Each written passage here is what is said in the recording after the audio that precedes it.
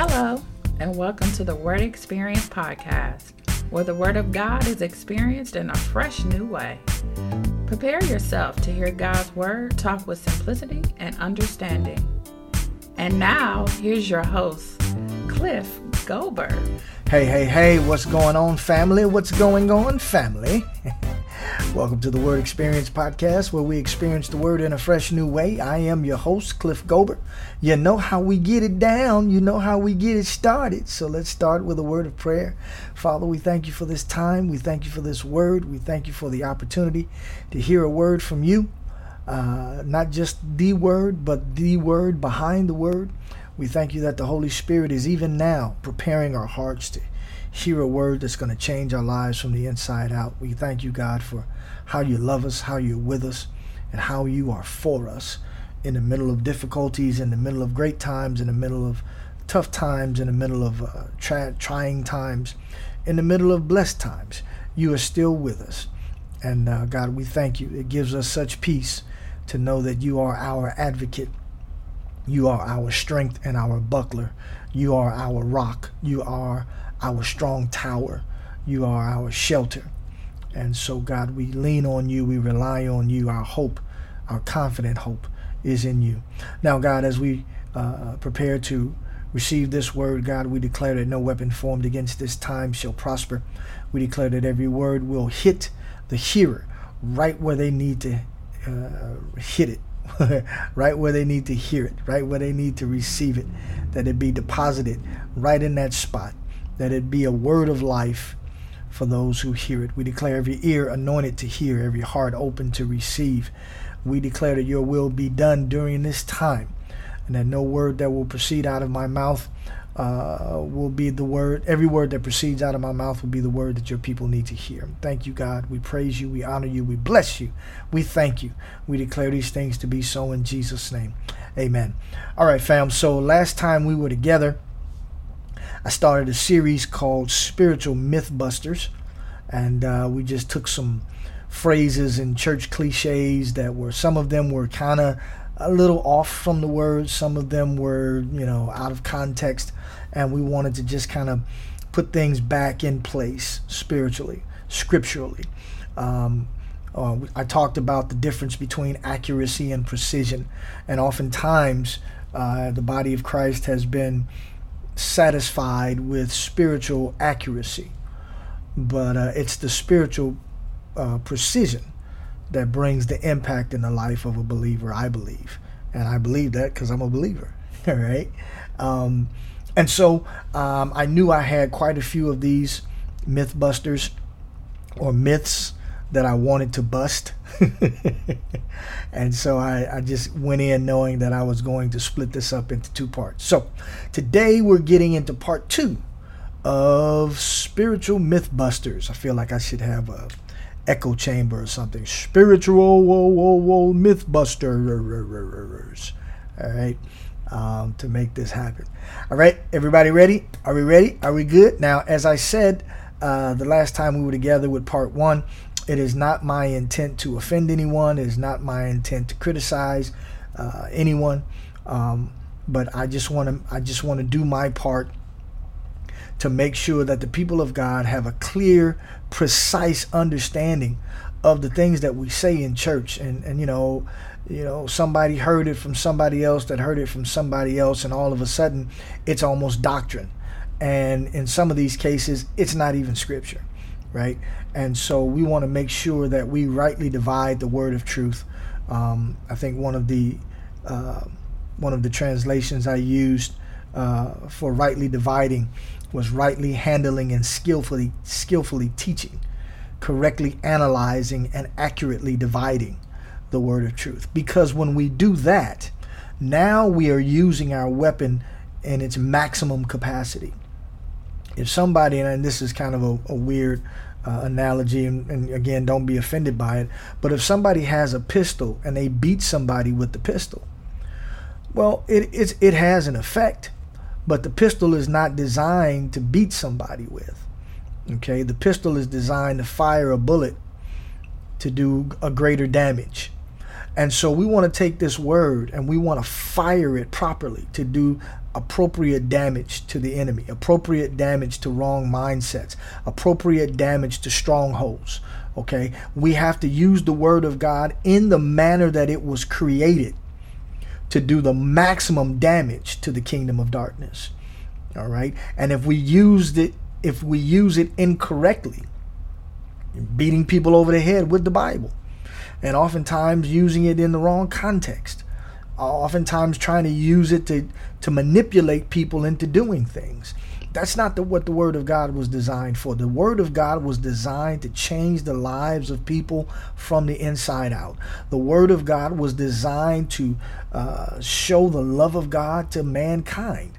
The Word of God is used to create poetry and amazing language to communicate the love that God has for us. And the reality of the grace of God and what Jesus did on the cross and how we can come into fellowship with God. And then once we come into fellowship with God, how we are supposed to live as godly people who are the righteousness of God. Teaching us how to be people of love, people of graciousness. I was in my Sunday school class this morning and we had a lesson, and I was able to apply the lesson when I went out to do my grocery shopping today, right? We're supposed to take this word, allow it to change us and help us to make adjustments, and then we go out and we be the salt and the light that the word says we are supposed to be. But we can't do that, and we can't be that if we don't accurately and precisely understand and apply the word of God to our lives. All right. And, there's nothing wrong with church cliches, and, if they make you feel good or things of this nature. But if it's not coming from the word, or if it's not coming from the word with the right accuracy or the right context, it has no spiritual value. All right. So last time we looked at, we just do a quick review. Last time we looked at the myth that says money is the root of all evil, and we talked about money is the answer for everything, and the scripture specifically says that the love of money is the root of all kinds of evil. It talks about the struggle to be rich. In the struggle to be rich, people have lost their way, people have lost their faith and caused themselves untold agonies of mind, which is what one translation says. Then we looked at the myth that says when the praises go up, the blessings come down. And in Psalms 22:3, he says that God is enthroned in the praises of Israel, and that he makes out his home in the praises of Israel. And somebody said, well, Cliff, ain't that the same thing? If God shows up, the blessings show up. Yeah, but we want to pay more attention to the blesser showing up than just the blessing showing up. See, what it does is it kind of puts in my mind, if I praise God, I get what I want. As opposed to, if I praise God, he'll come into my situation. See, when God comes into my situation, it's about more than getting what's on my Christmas list.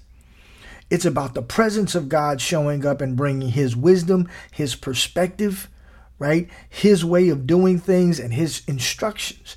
And in doing those things, I find myself getting the desires of my heart, right? The scripture says, if you delight yourself in him, he will give you the desires of your heart. So we don't want to separate the blessing from the blesser and think that praise brings us the blessing without the blesser. We want the blesser, because if we get the blesser, he's going to bring the blessings with him. And the blessings are going to be more than the things we want. The blessings are going to be his way of seeing this thing. And now when I see it God's way, I may not even want that thing I was praising him for. Right? This is not magic. You don't rub a lamp and get what you want. All right? We praise God for who he is. We're thankful to God for what he does. And we understand that when we do that, his presence shows up. And when his presence shows up, his presence show up. Right? You get what I'm saying? You get what I'm saying? All right. The third myth we looked at was the myth that said tomorrow is not promised. And there were various scriptures that speak on the promise of long life. Exodus 20:12. Honor your father and your mother that your days may be long. Psalms 91:16. I will deliver him and honor him, and with long life will I satisfy him, which translates length of days. Proverbs 3:1-2 says, do not forget my law, but let your heart keep my commandments, for length of days and long life and peace will they add to you. All right. James, now we talked about how James talked about don't say tomorrow you're going to do this, right? And what it does is the arrogance of believing I'm going to do such and such a thing without considering God may have different plans for our lives. God may have a different plan for tomorrow. God may have a different plan for next week. So the context that James is looking at this is don't make plans without considering the plan of God for your life, right? And I think out of James 4:13-15, we get this whole concept of tomorrow's not promised. And, it's not about tomorrow's not promised. It's about don't look at tomorrow without considering God's plan. Okay. All right. So those are the ones that we looked at the last time we were together. Okay. And so now we want to get into part 2 of the Mythbusters. And the first myth I want to look at today, if you've been in church any amount of time, you may have heard this phrase that praise confuses the enemy. Praise confuses the enemy. And the implication in that statement is if when I praise God, Satan is confused. And I can't tell you how many times I've heard people say this, right? And actually, I want to thank a sister of mine who kind of gave me insights to where this statement comes from. So let's go to 2 Chronicles chapter 20, verses 21-23. I think this may be, if not my favorite story in the Bible, it's in the top 2 or 3 stories in the Bible. 2 Chronicles chapter 20, verses 21-23. All right, 2 Chronicles 20, 21-23 says, and when he had consulted with the people, he appointed those who should sing to the Lord and who should praise the beauty of holiness as they went out before the army and were saying, praise the Lord, for his mercy endures forever. Now, when they began to sing and to praise, the Lord set ambushes against the people of Ammon, Moab, and Mount Seir, who had come against Judah, and they were defeated. For the people of Ammon and Moab stood up against the inhabitants of Mount Seir to utterly kill and destroy them.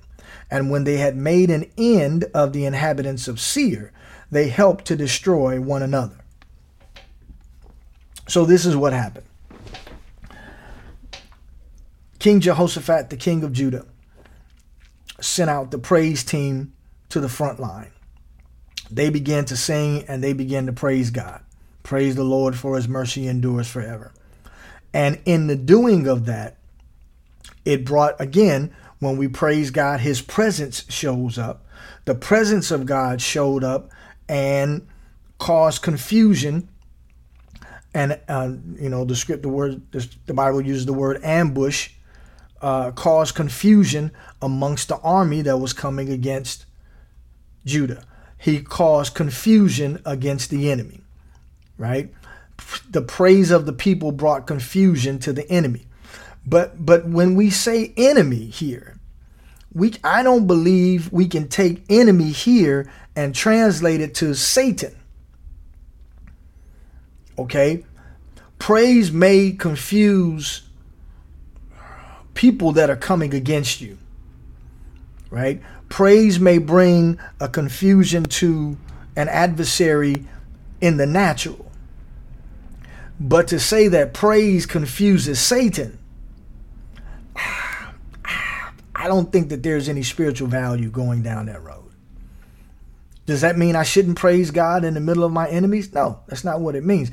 But to say that praise confuses Satan, to take the word enemy and translate it into praise confuses Satan, I don't think that's a statement that has any spiritual value. Satan's not confused.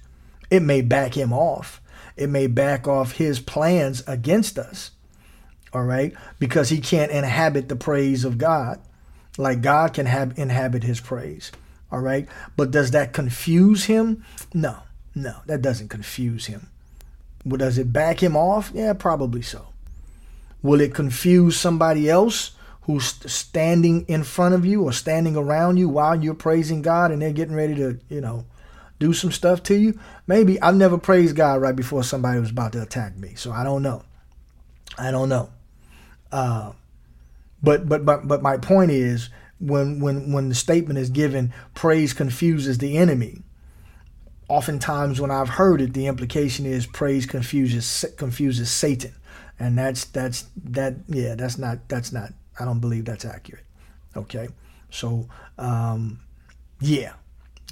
I'm gonna put that one right there. I got some heavy ones for this one, man. I got some heavy ones. I got some heavy myths, and I'm being led to share this, and so I'm going to share it. And my prayer is that you listen to this, you check out the scriptures for yourself, you examine it for yourself, you go to the Holy Spirit yourself, and have Him bring insight. Whether the Holy Spirit says, yeah, that dude was right, or read a little deeper, he was right, but he wasn't quite right. Let the Holy Spirit talk to you about the accuracy and precision of these statements. All right. Whew. Man, I'm walking on eggshells today. Because I know that these are a lot of these cliches and these statements are all through the body of Christ, man, like a virus. And they don't have any spiritual value, or they have minimum spiritual value. We want to hit this thing and make sure every time we talk that every word that we say either comes from a place of love or comes from a place of precision, to make sure that we're doing the most damage to the kingdom of darkness that we can. All right. Here's the next statement. And y'all ready for this one? Ah, man. Oof. All right, here we go. Next statement. Only what you do for Christ will last. I don't even, I've heard that all my life. And there was a very famous gospel group back in the 80s and 90s that sang a song that said, only what you do for Christ will last. And again, I'm not against anybody. But what does that mean? What does that mean? Only what you do for Christ will last. So the things that our great-great-grandparents did for us, they don't last? Only what you do for Christ will. What does that mean? So let's go to a scripture here, and I believe that this is where it comes from. And we're just going to rightly divide this and make this thing. I know, because some of you who are listening right now going, well, yeah, isn't that true? Only what you do for Christ will last. Ain't that in the Bible? Only what you do for Christ will last. That's not in the Bible. But this statement is, Jesus talks about this. We're in Matthew chapter 6 now, verses 19 and 20. Matthew chapter 6, verse 19 and 20. Right? Matthew 6, 19 and 20. When you're there, say amen. All right. Matthew 6, 19 and 20. All right. Verse 19 says, do not lay up for yourselves treasures on earth where moth and rust destroy and where thieves break in and steal. But lay up for yourselves treasures in heaven where neither moth nor rust destroys and where thieves do not break in and steal. Now, the Passion Translation says, don't keep hoarding for yourselves earthly treasures that can be stolen by thieves. Material wealth eventually rusts, decays, and loses its value. Instead, stockpile heavenly treasures for yourselves that cannot be stolen and will never rust, decay, or lose their value. Okay, so I'm going to read this again. Don't keep hoarding for yourselves earthly treasures that can be stolen by thieves. Material wealth eventually rusts, decays, and loses its value. So it seems here he's talking about don't spend your life going after material things. And even he says in the sermon, the same sermon, that seek ye first the kingdom of God and his righteousness, and all these things will be added to you, right? So we don't have to chase after things. If we chase after God, things will chase after us, especially the things that we need. And because that's what he was talking about. Don't worry about what you shall eat and what you shall drink and what you shall wear and where you shall live, right? The Gentiles, the heathen, chases after all of those things, right? So he says now, don't hoard for yourselves earthly treasures, because earthly things can be stolen. Material wealth eventually rusts, decays, and loses its value. How many times you bought a brand new car, drove it off the lot, right? And then they talk about as soon as you drive it off the lot, it depreciates in value. Okay? And eventually it's going to rust out. Well, California may not rust out. It just may wear out. Okay? It's going to decay. The most beautiful home you could ever imagine, 150 years later, there's some decay, even if it's still standing. All right? But the value of the thing doesn't last forever. And he says, now instead, stockpile heavenly treasures for yourselves that cannot be stolen and will never rust, decay, or lose their value. I think this is where they got only what you do for Christ will last. All right. But we want to narrow this down, because I don't see any practicality in that. What does that mean? Only what you do for Christ will last. Somebody will say, well, when you pray, that will last. Well, when you fast, that will last. When you read the Bible and you get in God's presence, that's all great. But I want to narrow it down so we can know exactly practically what we're talking about. Okay. So the question comes out now, what exactly are treasures in heaven? Okay. Now, a commentary here says that heavenly treasures are eternal reality, because we're not supposed to chase after material things. We're supposed to stockpile heavenly treasures, right? So we're not stockpiling earthly treasures. We're stockpiling heavenly treasures, right? Treasures in heaven. So what does that look like? Heavenly treasures are eternal realities, such as, here we go, loving others and doing good. All right, that's a heavenly treasure. I can stockpile now loving others and doing good. I can do that, right? Revealing truth. Oh, I can do that, right? Somebody comes the Bible says money is the root of all evil. I can reveal truth. No, that's not quite what the scripture says. What the scripture says is the love of money is the root of all kinds of evil, right? It's the love of money. Now I can start revealing truth, right? Well, Jesus was just a man. No, he wasn't a man. He was the savior of mankind. He was the sacrifice for the sins of mankind. Well, if he was the sacrifice for sins of mankind, then everybody is saved, right? No. See, we can reveal truth. It's faith in Jesus now that brings salvation, right? Now I can reveal truth. Hey, that's a heavenly treasure. I can do that, right? Here we go. So loving others, doing good, revealing truth, and bringing Christ's light to the lost. Hey, I can do that. I can share the love of God with someone. I can share what Jesus did for them. I can do that. That's a heavenly treasure, right? And he says now in this commentary, none of these treasures can be stolen or ever lose their value. See, loving people can't be stolen, and loving people can't lose its value. Doing good to people doesn't lose its value. Revealing truth to people won't lose its value. And nobody can steal the love you have for someone, right? That can't be stolen. It's not going to rust. It's not going to decay. It's not going to lose its value. Revealing truth has an everlasting value. There have been truths that have been revealed to me, not necessarily by godly people, that I keep with me to this day. In junior high school, we were learning how to play our instruments, and the band teacher told everybody to put your instruments away. I played a cornet, which is a small trumpet. Put your instrument away and pull out your mouthpiece. And he taught us that we have to learn how to put air through the mouthpiece first, before we start trying to play the horn. Because once we learn how to put the air through the mouthpiece, the air is automatically going to go through the horn properly, right? And it was about process, and it was about procedure. Now, that was something, that was truth that was shared to a 13-year-old boy that a 50-something-year-old man still operates in.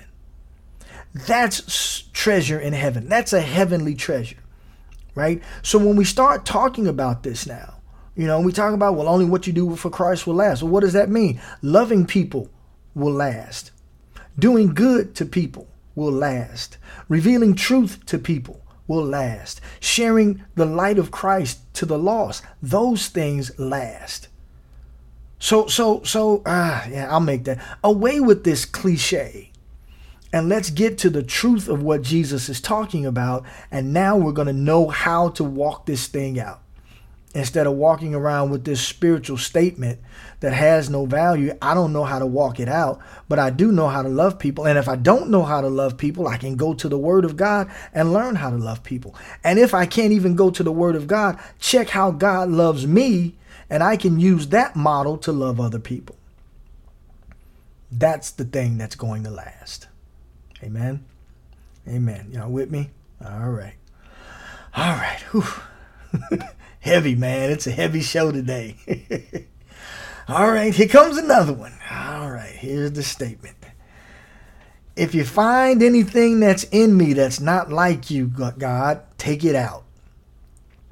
And there's a song that's about that, right? If you find anything in me that's not like you, take it out and straighten me. I want to be saved. I want to be right. I want to be saved. I want to be whole, right? Sounds great, man. It sounds like it's coming from a humble heart. But that's not quite what the scripture is saying. Okay, so let's look at it. Let's go to Psalms 139, verses 23 and 24. This kind of blew my mind when I saw it because I thought it was just something somebody made up. But it is part of a scripture, but the ending of it is not the same. And the challenge I have with this statement is we're waiting for God to take something out of us. That God has given us the resources to remove ourselves.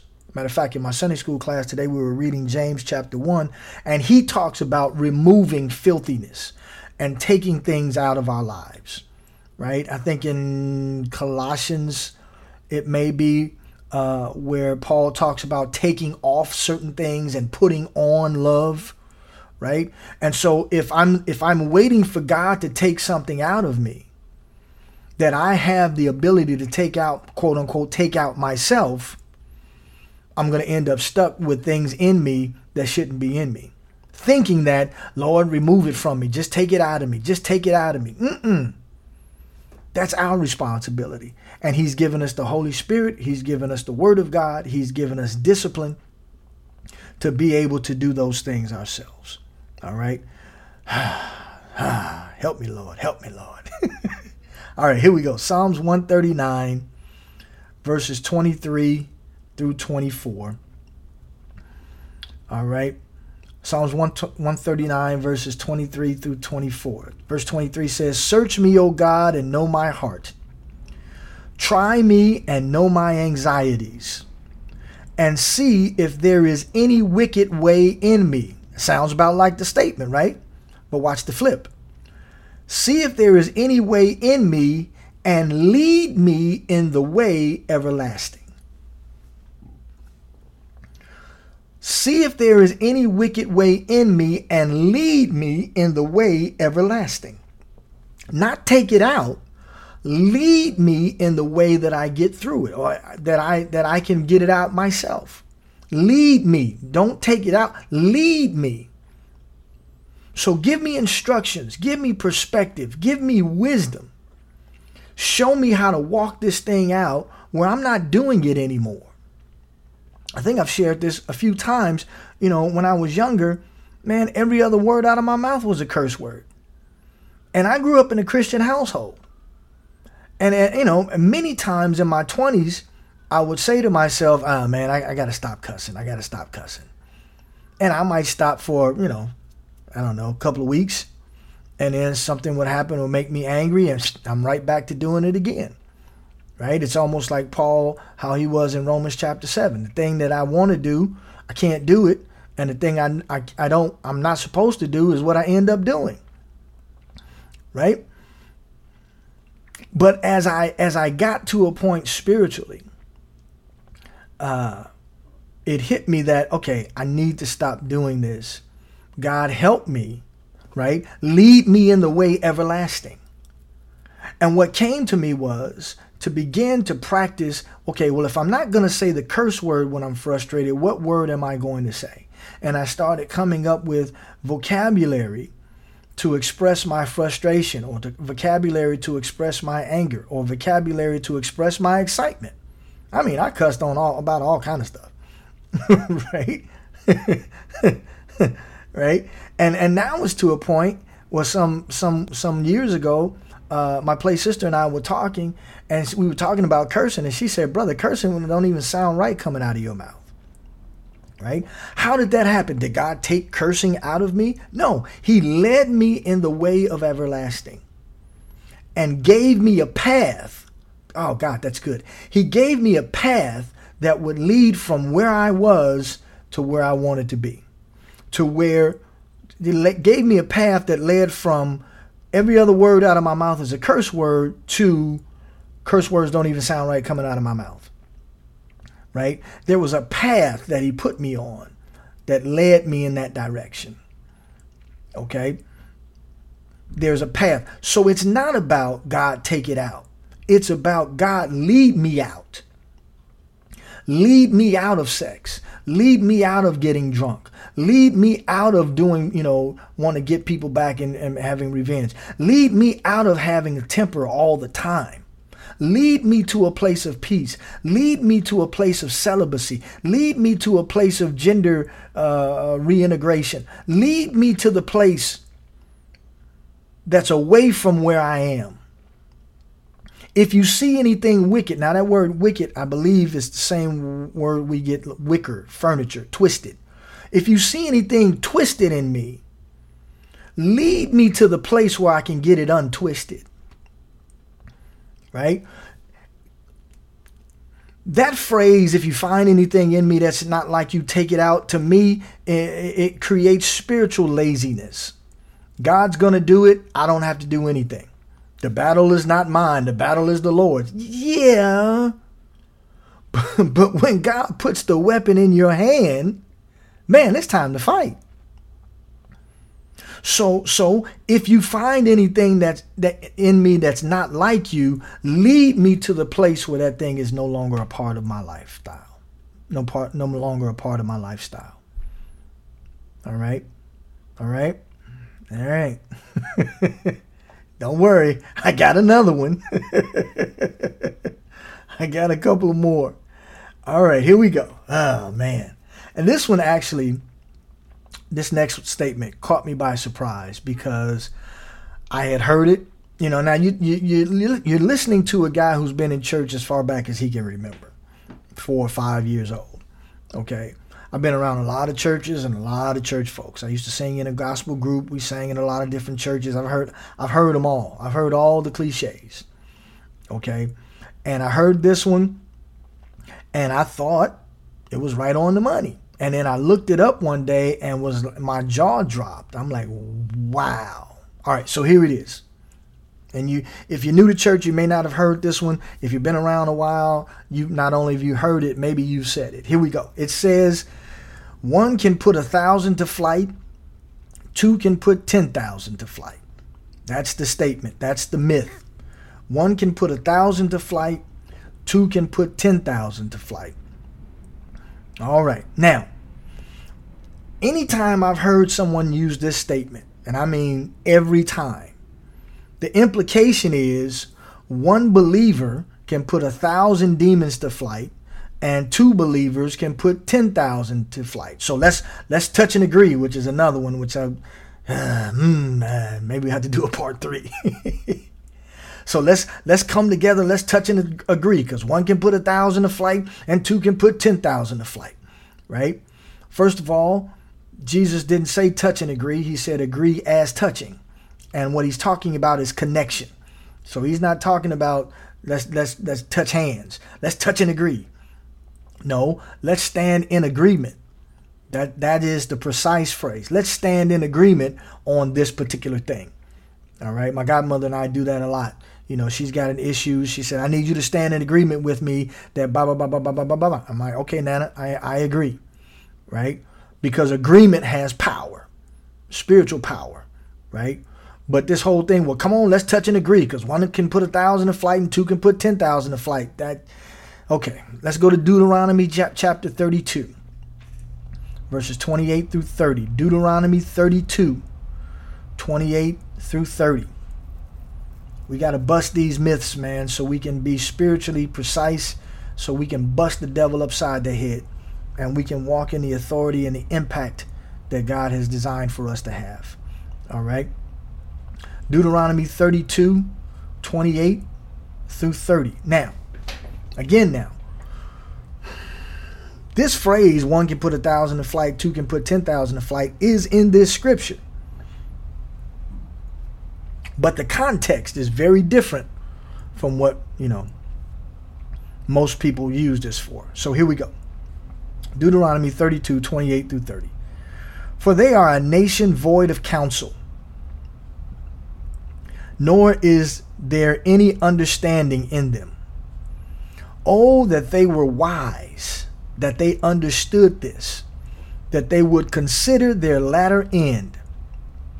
How could one chase 1,000 and two put 10,000 to flight unless their rock had sold them and the Lord had surrendered them? So the context is, he's talking about the children of Israel who are getting a beat down. And he says, at this point in the nation of Israel's lives, they are a nation void of counsel. There's no understanding in them. If they were wise, they understood this and they would consider their latter end. Trying to do things without God does not end well. That's the theme of what he's talking about. And then he makes it more specific. How in the world could one chase 1,000 to flight and two put 10,000 to flight unless their rock had sold them and the Lord had surrendered them? Now that word rock has a capital R and the word Lord is in all caps. And for those who, biblical scholars understand, when the word Lord is written in all caps, he's talking about God. Some people will use the word Yahweh. The Hebrew language has no vowels, so the A and the E actually aren't there, but we're talking about God, right? So the only way that one could chase 1,000 and two could chase 10,000 is if God has left them and the Lord had surrendered them. Okay, he's not talking about one believer can chase 1,000 demons and two believers can chase 10,000 demons. That's not what he's talking about. He's talking about that the only way a small number can beat a large number of God's people is if God has left them. And the only way God can leave them, really, is if they leave God.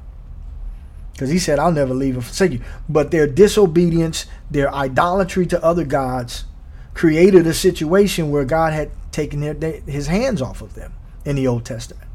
Let's look at Deuteronomy 32, verse 30 in the Voice translation. And this really, it brings it out for me. He says, how could one of their enemies pursue 1,000 of them, and two of their enemies make 10,000 of them run away, unless their rock had abandoned them, unless the Eternal had handed them over?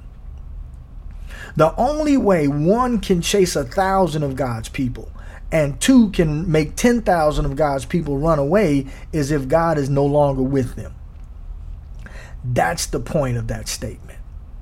It's not one believer can chase 1,000 demons and two believers can chase 10,000 demons. That's not what he's talking about. Okay? Now, is there power in agreement? Absolutely.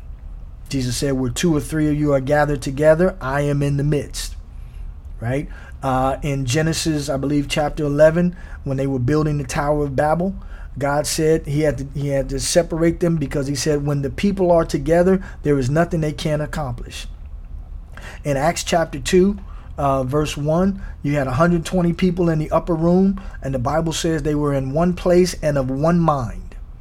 And that's where the Holy Spirit was introduced into the earth, and the indwelling of the Holy Spirit was birthed in that place, in the place of agreement.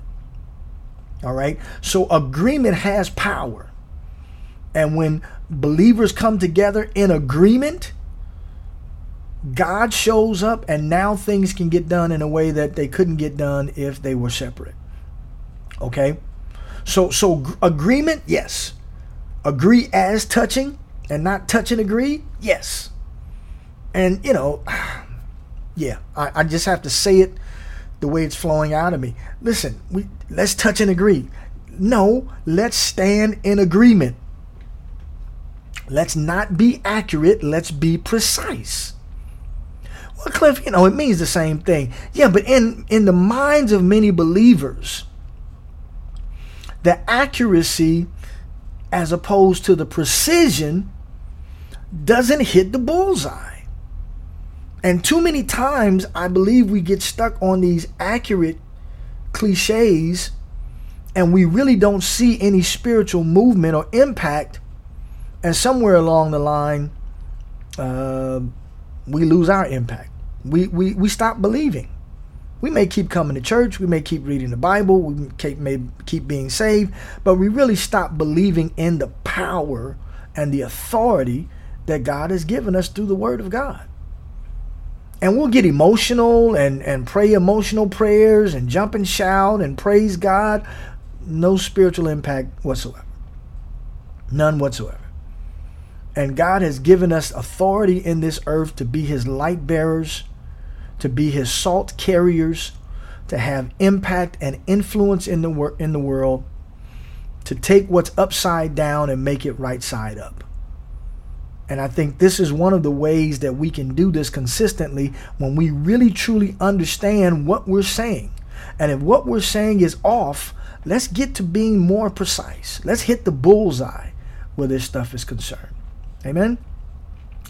All right, last one, and it is the appropriate last one, because it is a statement that's oftentimes used at the end of a church service. I believe it's called the Mizpah, but it's been used oftentimes in benedictions. And I know some of you already know where I'm going. May the Lord watch between me and thee while we're absent one from the other. Right? I know you look at it and go, Cliff, what's wrong with that? That's what we always say. It's, we grew up after the 3:00 service and the such and such musical and the Usher Board number 2's anniversary musical. That's what we always say at the end of it. May the Lord watch. Put the right hand up. May the Lord watch between me and thee while we're absent one from the other. Now that sounds like a wonderful last thing that we want to say to one another. May the Lord watch between me and thee while we're absent from one another. Be safe, brother. I love you. God bless you. Right? And we go our way.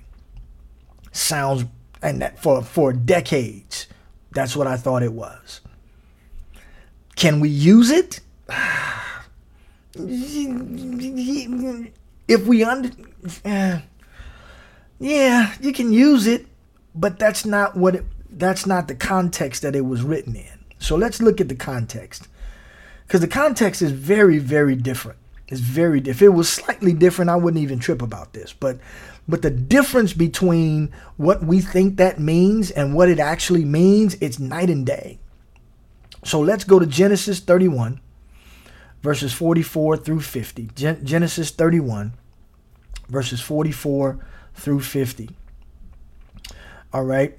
Genesis 31, verse 44 says, Now therefore come thou, let us make a covenant, I and thou, and let it be for a witness between me and thee. And Jacob took a stone and set it up for a pillar. And Jacob said unto his brethren, Gather stones. And they took stones and made an heap, and they did eat there upon the heap. And Laban called it Jegar-Sahadutha. But Jacob called it Galeed. And Laban said, this heap is a witness between me and thee this day. Therefore was the name of it called Galeed. And Mizpah, for he said, the Lord watch between me and thee when we are absent one from another. That is the Mizpah, right? Now watch this, verse 50. If thou shalt afflict my daughters, or if thou shalt take other wives beside my daughters, no man is with us. See, God is witness betwixt me and thee. The context is, we don't necessarily trust one another. So because we don't necessarily trust one another, may the Lord watch between me and thee when we are absent from one another. Because if you shall afflict my daughter, or you shall take other wives beside my daughter, no man is with us. So I can't see you, but God sees you. So since I can't see you, but God does see you, may the Lord watch between me and thee when we're absent one from another, because you might do something that I don't see that's not right. You may afflict one of my daughters. This is Laban talking to Jacob. Or you may take other wives beside my daughters. And you're doing wrong and I don't see it, but God sees it. So we're going to make this pledge. The Lord watch between me and thee while we are absent one from another. Watch this. Watch this. This is in the Message translation, verses 49 and 50. Because I know some of you going, Cliff, yeah, but the Lord watch, keep us safe. He's not talking about keep us safe. He's talking about watch over us to make sure we don't do anything wrong against the other person. Verse 49 and 50 in the Message translation says, may the Lord keep watch between us. Watch this. To make sure that we keep this covenant when we are out of each other's sight. See, may the Lord keep watch between us to make sure that we keep this covenant when we are out of each other's sight. Verse 50.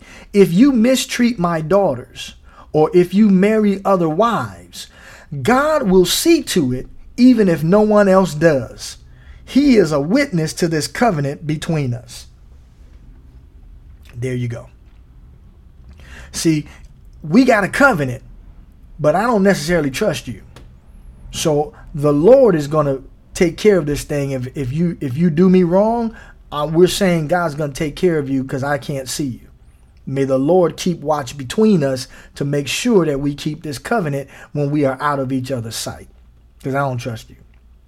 But I do trust God. Right? That's very different from may the Lord keep us safe while we're separate from one another. That's a very, very different thing. Now, I don't want to get into the history of the Mizpah and people using it and things of this nature. Do we want God to keep us safe while we're separated from one another? Of course we do. But do we want to use this scripture as the basis for that? Not based on what it's about. This is about two guys who are making a covenant who don't necessarily trust one another. I don't want that to be the basis of the last thing that I say to you, to may the Lord keep you safe. Let's go with may the Lord watch over you and keep you safe and grant you peace. And I think it's a scripture in Psalms, right? Let's use a scripture that's designed to speak health and designed to speak safety, right? And designed to speak, God cover you and protect you while you go your way. There's plenty of scriptures in the Bible that will do that. Instead of using something now that was spoken during a covenant between two guys who don't necessarily trust one another, who are related to one another. I think Laban was Jacob's uncle, second great uncle.